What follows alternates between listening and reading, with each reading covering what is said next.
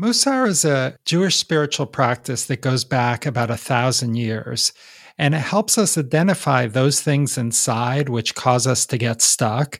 And then it gives us a process to bring those things into balance and healing by taking mindful action in everyday life.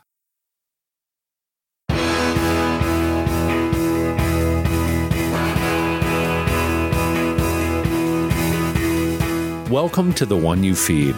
Throughout time, great thinkers have recognized the importance of the thoughts we have. Quotes like garbage in, garbage out, or you are what you think ring true. And yet, for many of us, our thoughts don't strengthen or empower us.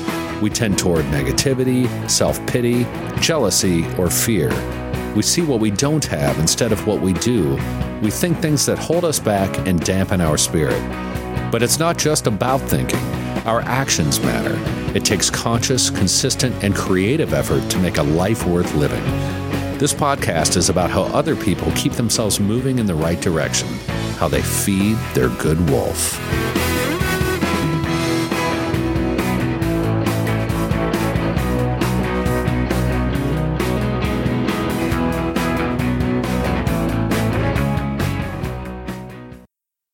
Being active is more important than ever, and that's why I am excited to introduce On, perhaps the best kept secret in the running world. I love these shoes. I have been buying them for 4 years, and I don't buy anything else. They were founded in 2010 in Zurich, Switzerland, and it's the fastest growing running brand globally. Their philosophy is that you should run how you were born to run. Instead of correcting your movement, On shoes react to your individual running motion.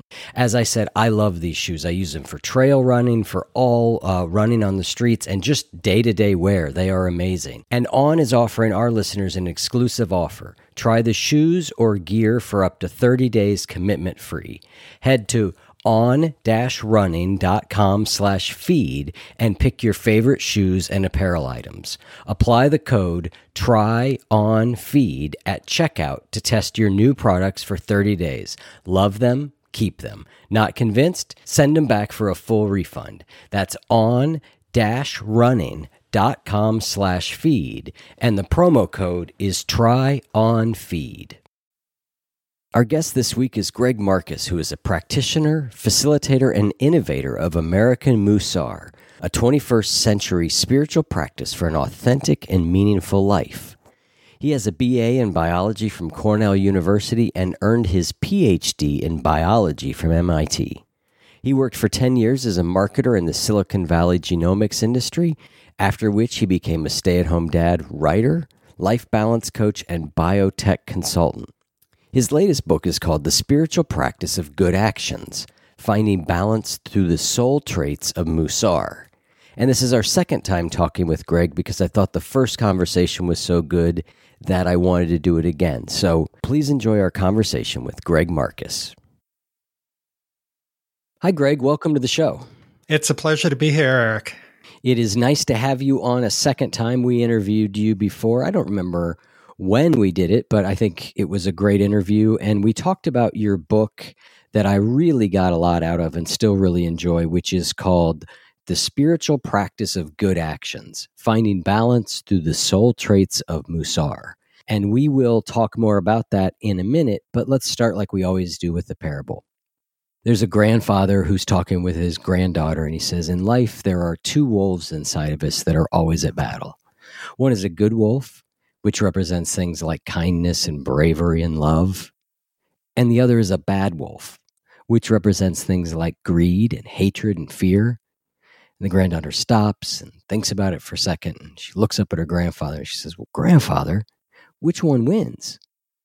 And the grandfather says, the one you feed. So I'd like to start off by asking you what that parable means to you in your life and in the work that you do.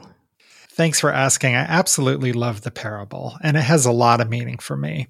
One of the fundamental assumptions that drives my Mussar practice, my Mussar spiritual practice, is the idea that we have this conflict inside between what's called the good inclination and the evil inclination. And the evil inclination isn't like evil in terms of terrorism or murder. It's our base instincts. It's our anger. It's our selfishness. It's kind of sexuality when it's out of control. It's all of these sorts of drives. And then on the other side, the good inclination is our compassion. It's our ability to think about the needs of other people. And we are constantly driven by this conflict between the two. So that's exactly what I think the parable of the two wolves is talking about. And it's our choices that drive our behavior, and it's our choices that drive which one of these is in control. One of my favorite teachings from the Old Testament, from what Jews call the Torah, is something where Moses said, I place before you a blessing and a curse. Choose the blessing that you may live. And for me, that means that at every moment we have this choice about whether we're going to feed the good wolf or whether we're going to feed the bad wolf. And this came up for me in a very interesting way recently, which I'd love to share with you and your listeners. Yeah, please. I was on a break from some work I was doing, and I was walking around the block, and it was an absolutely beautiful day. It was sunny, it was warm, and I started thinking about this blessing and curse idea. And I said, well, what's the curse right now? Here I am, I'm out taking a walk. It's very nice and sunny. And then I realized that up until that point on the walk, I had just been ruminating about something. I was still thinking about the work that I'd been doing, and I hadn't been paying any attention to the beautiful day. So the curse was getting kind of hung up in my work thoughts. And when I was able to realize that and reorient myself, I could choose to experience the blessing, which was the beautiful day. That's a great example, and I can relate so much with that. And one of the things you say in the book is about the evil inclination. And again, I think that term always sort of, my initial reaction to it is like, all right, hold on, settle down. Too strong, but I get the point. You talk about how the evil inclination not only causes us to do things we don't want to do, but is also the cause of not doing things that we want to do or that are important to us. And I think that's such an important point. And your walk sort of illustrates that a little bit. Like there's nothing wrong with taking a walk and thinking about your work, right? I mean, sometimes that's a really good thing to do. And I love that idea of thinking of our thought pattern as the blessing or the curse. Yeah. The whole point of me taking that walk was I said, you know what, I need to take a break from work. Right. Absolutely. There is nothing wrong with thinking about work. If that's what we're going to do, then we should mindfully be thinking about work at that point. What is it? How do I want to balance these different things? What's my strategy for A, B, or C? Yep. So let's talk about Mussar for a minute because, I love the title of your book. It's one of my favorite titles of any book, The Spiritual Practice of Good Actions. So, Mussar is a program to really develop maybe you won't agree with this, but to develop our spiritual life. It's also very focused on actions in the world. But tell me, a little bit more about, in a short sentence or two, what Mussar is to you. Mussar is a Jewish spiritual practice that goes back about 1,000 years. And it helps us identify those things inside which cause us to get stuck.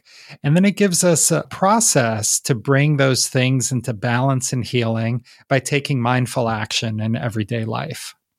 That's a great summary.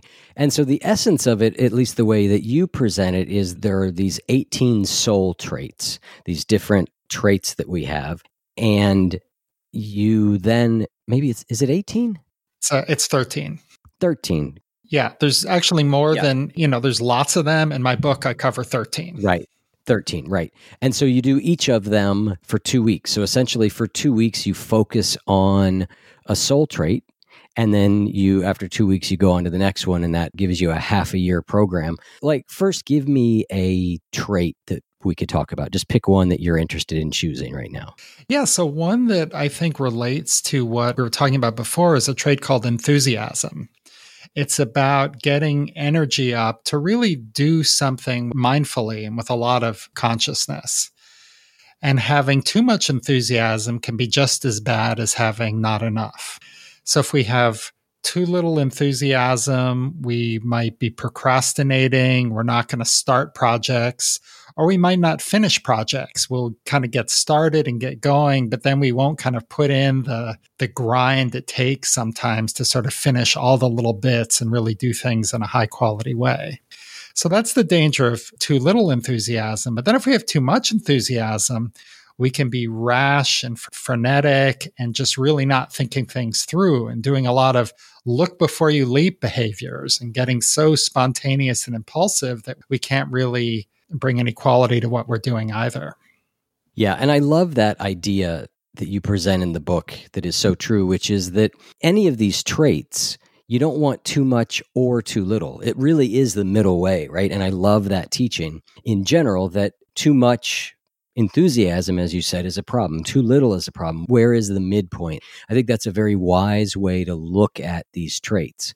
Yeah, and I think that's very counterintuitive for a lot of people because we tend to think of, a trait like truth as, well, you want to be as truthful as possible, or arrogance is bad, therefore you want to be as humble as possible. And that's not, this teaching gives a very different perspective on that. And I think that gives people choices that they might not get if they were following a different teaching. Yep.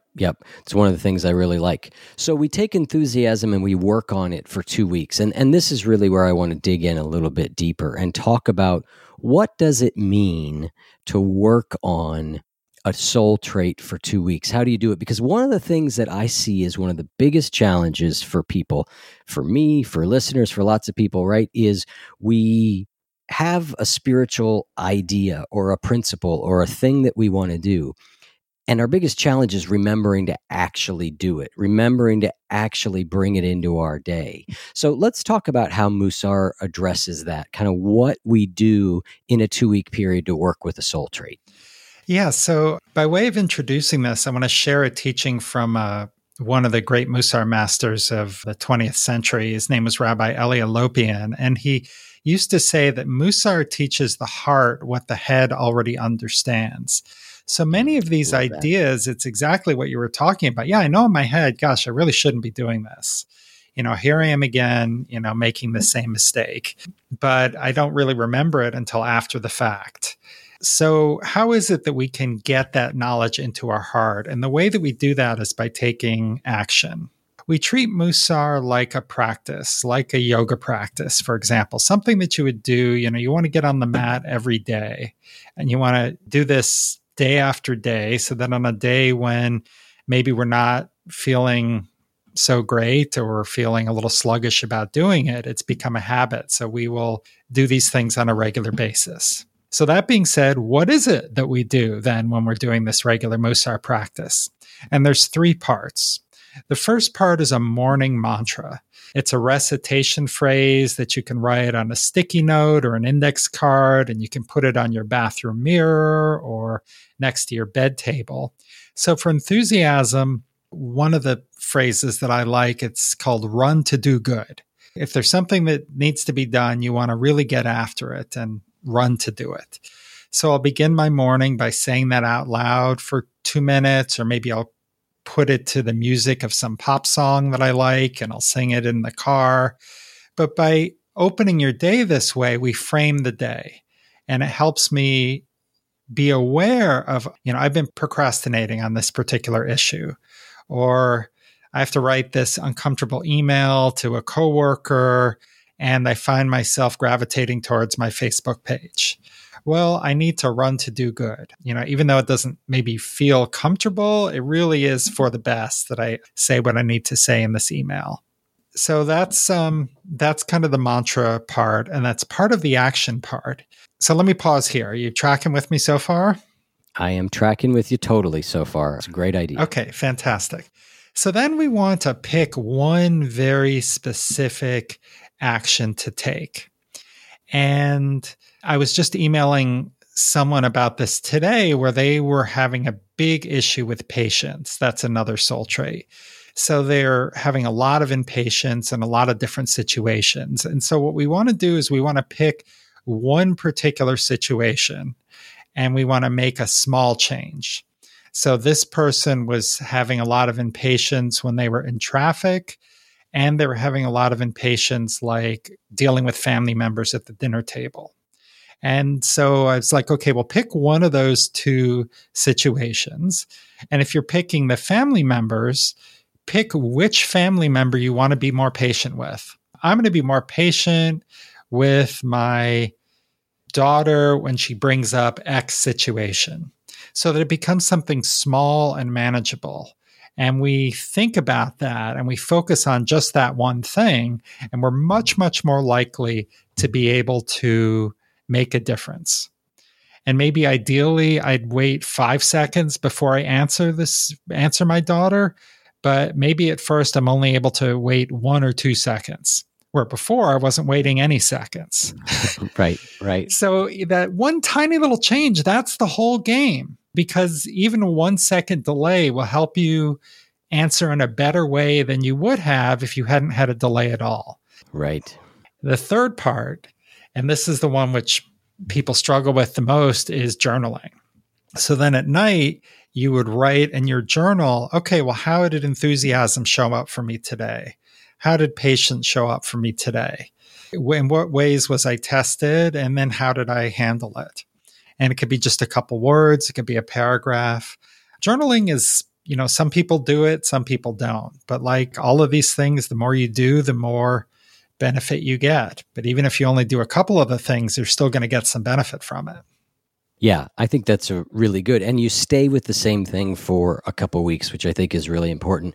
We ran a spiritual habits workshop in the spring that will probably run again soon. It was really about taking spiritual principles and tying the principles of behavior change to them so that we can actually really embody spirituality, these things that we believe. And one of the ideas with it is less spiritual ideas, right?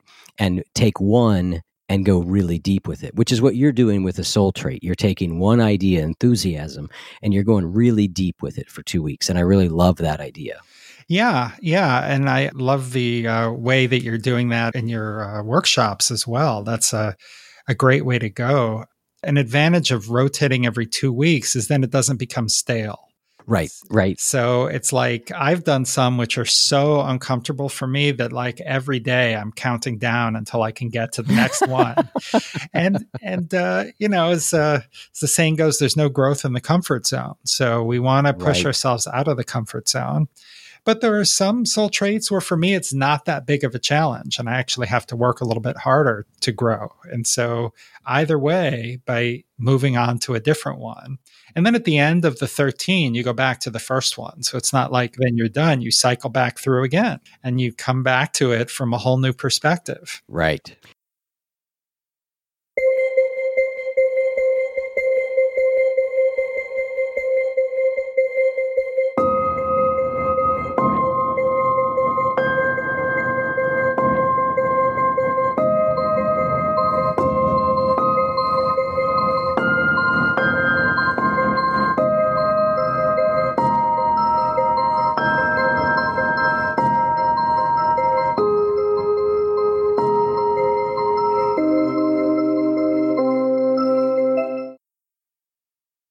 I've said before how much it's like Christmas around here when we get a new FabFitFun box. My girlfriend absolutely loves this. It is a seasonal subscription box that has 8 to 10 full-size beauty, fitness, home, and wellness products from some of your favorite brands, all for just $49.99. Now, you can customize the box each season, or you can take what they want. Would you rather have the Unhide faux fur blanket or the Rebecca Minkoff beanie set? I can assure you I think it's the faux fur blanket, because we got one of these and my girlfriend and the dog, and soon to be me, are all fighting over this thing because of how incredibly comfortable it is. But again, in a few minutes, you can curate your own perfect box ready to be shipped to your doorstep for your very own unboxing moment. So again, FabFitFun is a seasonal subscription box with full-size beauty, fitness, fashion, and lifestyle products. The box retails for $49.99, but always has a value of over $200, and our most recent one had a value of over $400. We went through and kind of added it up. So you can use coupon code FEED for $10 off your first box at fabfitfun.com. Again, that's use promo code FEED at fabfitfun.com for $10 off your first box. These things really are a wonderful and fun thing to get either for yourself or that special person in your life. fabfitfun.com and use promo code FEED. Do you ever feel like you're missing out on holiday magic because you're just so busy checking things off your list? Meditation is one of the things that can help us step out of the rushing and into being present to the important moments in our lives. And Calm is the #1 app for meditation, and it is loaded with content that can help lower stress, ease anxiety, improve focus, and bring you back to the current moment. You don't need a lot of time to get started. Even a 5-minute meditation can start to make a big difference. And Calm is perfect for beginners or people who've tried before and had trouble sticking with it.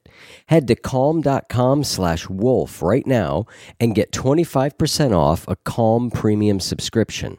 They've got more than meditation. They've got access to sleep stories, soothing music, nature noises, and over 60 million people use Calm to help them relax. And again, for a limited time, show listeners get 25% off a Calm premium subscription at calm.com/wolf. And it comes with unlimited access to their entire library, and new content is added every week. Get started today at calm.com/wolf. That's calm.com/wolf. I want to ask you about something as you go through this process. You call it the Great Wall of Mussar. Yeah. So many people that I've worked with or that I've practiced with, when you get started, it feels like this is like the answer to everything. Like you start and you make all this progress and your life starts getting better. And it's actually when that starts to happen, one of the ways that the evil inclination works is it tells you you're doing a really good job. So then eventually you hit some kind of setback. And then it's like, oh my God, I'm still so broken. This Mussar stuff is nonsense. It doesn't work at all. Why am I even bothering with this? And that's what I call the Great Wall of Mussar. It's like that first real point of resistance. Or your evil inclination will try to trick you into thinking that you can just keep going and keep making progress without actually doing the practice anymore. Well, I have all this internalized, so I can just kind of save my 2 minutes in the morning and not, right, do all of this. And that's another way the Great Wall of Mussar works out. And it's something which we have an opportunity to overcome. And then when we work through it, we continue to grow and make progress. Yeah, I love that idea. I see that with coaching clients.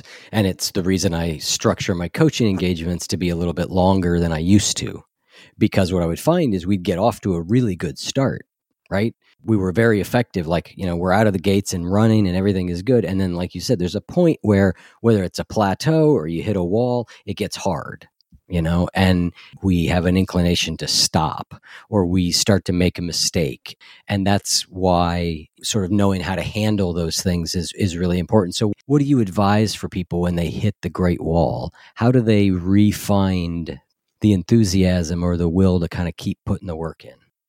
I think one way to do it is to kind of know it's going to be there, is to really understand that nothing stays good forever and that this is a lifetime learning practice, and understanding that there are going to be some ups and downs. I know, for example, that I've gone through multi-month periods where I don't journal. And because I know that, I can accept it and say, okay, well, yeah, it would be better that I journal, but this is just part of my current resistance. This is the way the wall has shown up for me today. And I know that eventually I'm going to overcome it. So that's one way. Another is knowing that the wall is coming is to just really reinforce your practice, because the wall is just another kind of challenge. It's like that child of yours, which is always triggering you at the dinner table. It's going to happen at some point. You don't know when it is, but if you practice enough, then when the curtain goes up and you're put on trial, you'll be ready to answer it. So when that voice says, hey, do you really need to keep going? Or, oh, you're so broken, this all must not be working. You can say, yeah, of course I'm still broken, but that doesn't mean that I'm going to be as broken tomorrow as I am today. We just keep going. Yep. Yeah. I think that's the last two words there, the really big ones, right? Keep going and recognizing, like you said, that we're never perfect with anything. And the tendency a lot of us have, if we're doing really good, like just say we were doing the Mussar journaling and we're doing really well, right?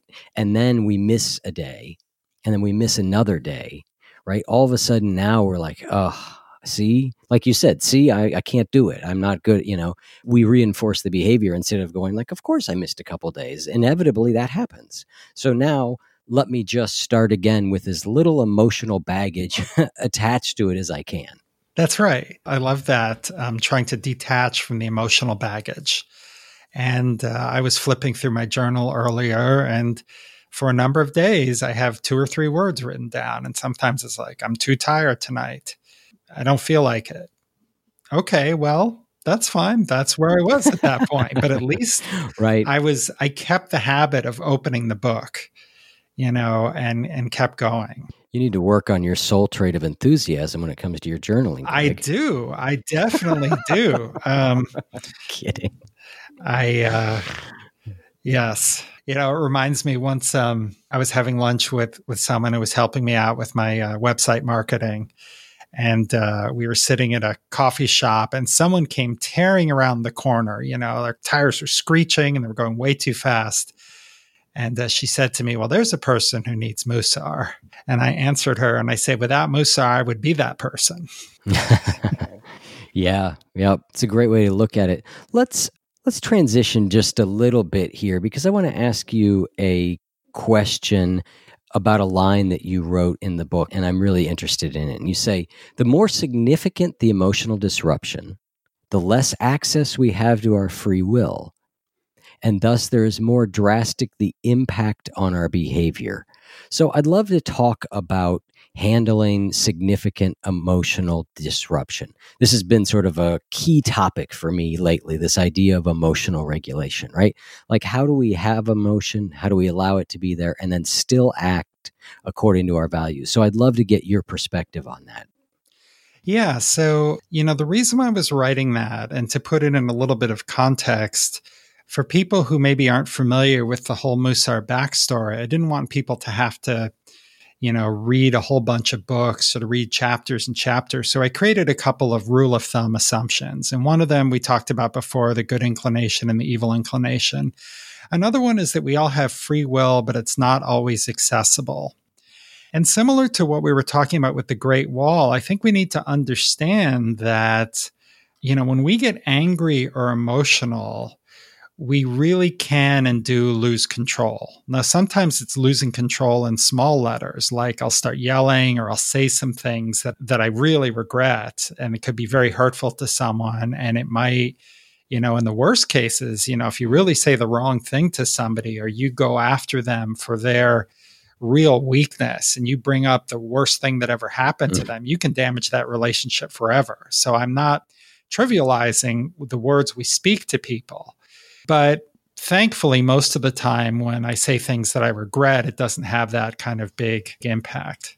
But if I can understand that if I let that emotional train really get going, there's a lot of danger to be had. So it's learning to recognize when that emotional train starts going, because, some really unpleasant things can happen when it does. And so what are some of your ways for slowing down or stopping the emotional train? I think what you said there is one part of it is really important. You catching it at an early enough point, because at a certain point, like you said, we're kind of out of control. I think the psychologists that I've talked to would use the term flooded, right? We used to talk about this with the kids, kid would be at a point where it's like, you're not going to reason with this child at this point, right? They're well beyond that. So we got to calm the disturbance. So what are some of your ways for either slowing down the emotional train or calming the disturbance kind of once you're in that disruption? One of the ways actually is through regular practice, because as I go through this cycle of the different soul traits, I'm going to become more aware of the things that trigger me. And I can pick those things as something to work on. So, for example, one of the soul traits is honor. It's about respecting other people, one of the dangers of that is chasing honor or feeling like you constantly have to be treated in a certain way. So if I find that I get triggered if people say something which is maybe critical or disrespectful, especially if it's a family member, the more that I can become comfortable with that, the more that I can sort of say, all right, when this kind of thing happens, I'm going to understand that the circuit breaker might get tripped and I might need to just step out of the room for a few minutes. And that isn't like an ideal thing. Like when I step out of the room, my wife doesn't like that particularly, but it's much better than me staying in the situation and saying something which is going to make things worse. Right. So you're kind of talking about, in some sense, their prevention, right? By working your soul traits, by being aware of these things, you sort of almost head it off. Yes. These kind of losing control things that we're talking about, those are all in the realm of the evil inclination. And there are some things which can strengthen the good inclination, like meditation and being mindful in general. And again, that is learning to recognize when thoughts are coming into your head and not taking action based on those thoughts. So I wish I had like a silver bullet that I could share with the whole community here and say, oh, well, if you just do this, it's never going to happen anymore. And if you know any, I would love to hear them. But in my experience, it's really small, gradual changes where we get a little bit better over here and we get a little bit better over there. And over time, those things can really add up pretty quickly.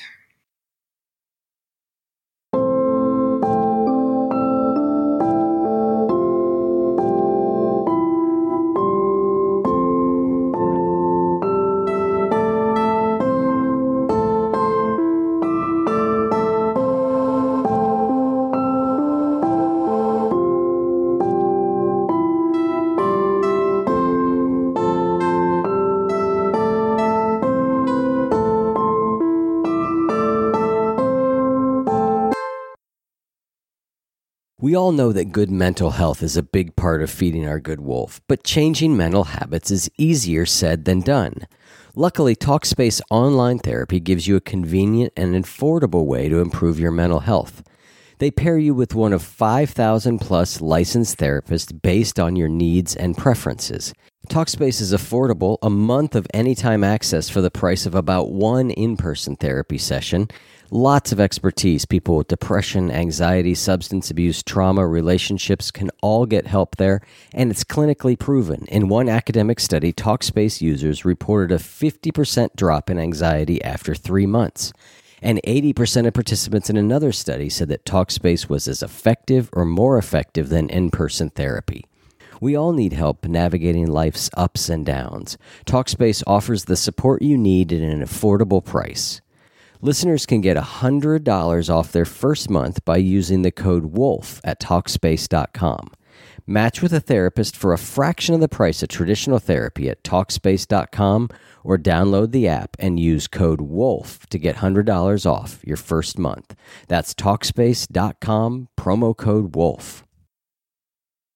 And this idea of access to our free will, one of the main assumptions that you say, is underlying the book is we all have free will, but it's not always accessible. And is that largely what you mean? Our emotions make our free will less accessible? Or are there other things? The thing that I most often think about this in terms of our emotions, but it's not always negative emotions either. It could just be we're so happy and excited about this. Like, a while back, I went to the retirement ceremony for Bruce Bochy, who was the manager of the San Francisco Giants. And like one of my favorite players came out, Tim Lincecum, and it was a total surprise he'd been there. Nobody had seen him in a couple of years. And he walked out on the field with a bunch of other players, and I started crying. And I'm like this 50-year-old guy crying in the baseball stands. And I'm like, I don't want to be crying right now, but it was just, I was so emotionally overcome that that's kind of how it happened. I mean, there was nothing destructive about that. And I could sort of chide myself that it's silly to be embarrassed about that. But being who I am, I was a little bit. And it's not always, really not always a bad thing. I guess that's what I'm trying to say. Right. Right. Let's talk about some work you've done since the book came out, which is really around this idea of shadow traits. What does that mean, and what are a couple of them, and how have you kind of worked on them? Yeah. So in the book, I talked about some very beginning soul traits, things that we all have, things that we can all work on. It's a book which beginners and non-beginners can read, but I, in my own personal work, have taken classes and did some work on some of the shadow side soul traits. The shadow is what Carl Jung called kind of the darker part of our personality. So these are things like, worry, impatience, anger. These are the very much in your face negative emotions. Mm-hmm. And one of the really interesting things that I found, at first I was very judgmental about, well, why is this, why do you have to take all these other classes before you can take this? These are the things that people really struggle with. I coach people, you coach people, worries, anger. I mean, these really, this is the hard part. These are the hard things. But if you've never, it really is jumping in the deep end of the pool, I guess. Mm-hmm. And if you really start to work on this, and I come face to face with I didn't think of myself as a fearful person. I didn't think of myself as a worrier. But when I started working on worry, I realized that all kinds of decisions I was making, I'm a procrastinator. Well, why are you procrastinating about sending this email out? Well, I'm afraid that the person's going to ignore me. Or I'm afraid that they're going to think that I can deliver more than I can deliver, or all kinds of irrational fears that come out. So, and I need to be able to say to myself, okay, yes, I guess worry is a much bigger part of my life. I need to be able to have that realization from a place of healthy self-esteem. And when my self-esteem isn't healthy enough, at least I have other practices or other things that I can bring to bear to kind of combat, these parts of myself which I don't like or I'm not proud of. So when it comes to a shadow soul trait, right? We talked about the other traits. There can be too much and there can be too little. When you're talking about a shadow soul trait, is that also there? Or we just kind of look at those as like, you know what? There's not a good part of that. I know this is not about demonizing parts of ourselves. So I don't love the way I just phrased that, but it was the best I could do. I think you get the point. Yeah, no, I do. And I think it's a great question. My definition of soul trait is for it to be a soul trait, having too much of it must be as bad as having too little. Mm-hmm. What sets the shadow soul traits apart is the balance is nowhere near in the middle. Mm-hmm. But if we really lived a life without worry, or if we lived a life without fear or concern, then that's a very reckless life. I mean, sometimes we should be worried. Right. If I lose my job and I have a mortgage to pay and I don't have a lot of money in the bank, that is a very good reason to be worried. Right. And if I just think, oh, well, everything will work out and I'll just wait for something to happen, that's not a healthy place to be. You used a phrase, inverting the shadow. So tell me what inverting the shadow is in relation to this type of work. Yeah. So, I read something and I can't remember where it was. The quote was something like, the deeper the shadow, the brighter the light. Reminds me of a Zen quote, the greater the doubt, the greater the awakening. Yeah. Something like that. Yeah, it's one of these things. And I really thought about it. And I said, well, if I have this place of darkness, or if I have all of these fears, then there must be some way that I can flip it on its head, because there must be some equal reservoir of kind of goodness or light, which is on the other side. And often I think the psychologists would tell us that if I have this kind of fear reflex, it must have been built as a defense mechanism for something that happened when I was younger. So it came from some strong self-preservation instinct. So understanding that, I really do count for something, I want to have a good impact, and being able to say that, there's a light and this drive to kind of do something, which is behind, which paradoxically gets twisted into me not doing something, I found to be very empowering. So it's finding a way to kind of look at what is that light which is casting the shadow? What's happening on the other side of this, which is causing this to happen? Does that make any sense? It does. Yep. There's an interesting example I found of that with anger. And there's this teaching that the divine presence flees anger. So we may not believe in the divine presence, and we may not believe that, even if we do believe in that we not believe that it leaves when we get angry. But when I thought about it and I said, well, certainly if I think of the divine presence as my best self, as the person that I would like to be, when I get really angry, that person is not in charge. The anger is in charge. Mm-hmm.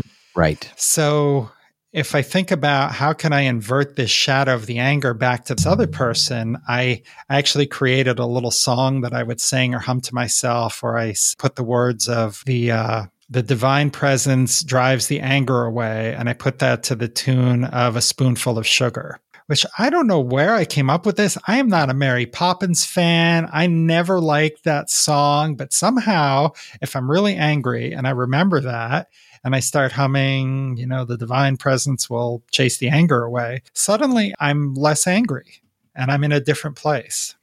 Yeah. Putting things to song is a really good idea that I don't do often enough, but it is a enjoyable thing to do. And in your book, there are multiple points where there's some Jewish tradition around singing, like, hey, sing more. It's good for you. That's right. That's right. And not everybody has a good voice, but singing is a good thing to do. And being able to step away from kind of embarrassment about our singing, or sing by yourself. I mean, I've never met anyone who had a bad voice in the shower. That is true. Shower is a good place for singing. Well, I think that is a good place for you and I to wrap up this conversation. We're going to keep talking in the post-show conversation. We're going to talk about shame and sadness, and we're going to talk about 3 reasons why people do not feel gratitude. We all work on gratitude lists, and, I guess we don't all, but a lot of us do. And there's just times there's no juice there. And I want to explore that. So we'll do that in the post-show conversation. Listeners, if you'd like access to that, mini episodes, ad-free episodes, and the joy of being part of our community and supporting the show, go to oneyoufeed.net/support. Greg, thank you so much for coming on a second time. It's been a pleasure to talk to you. It's been a pleasure for me too, Eric. Thank you so much. You're welcome. Bye.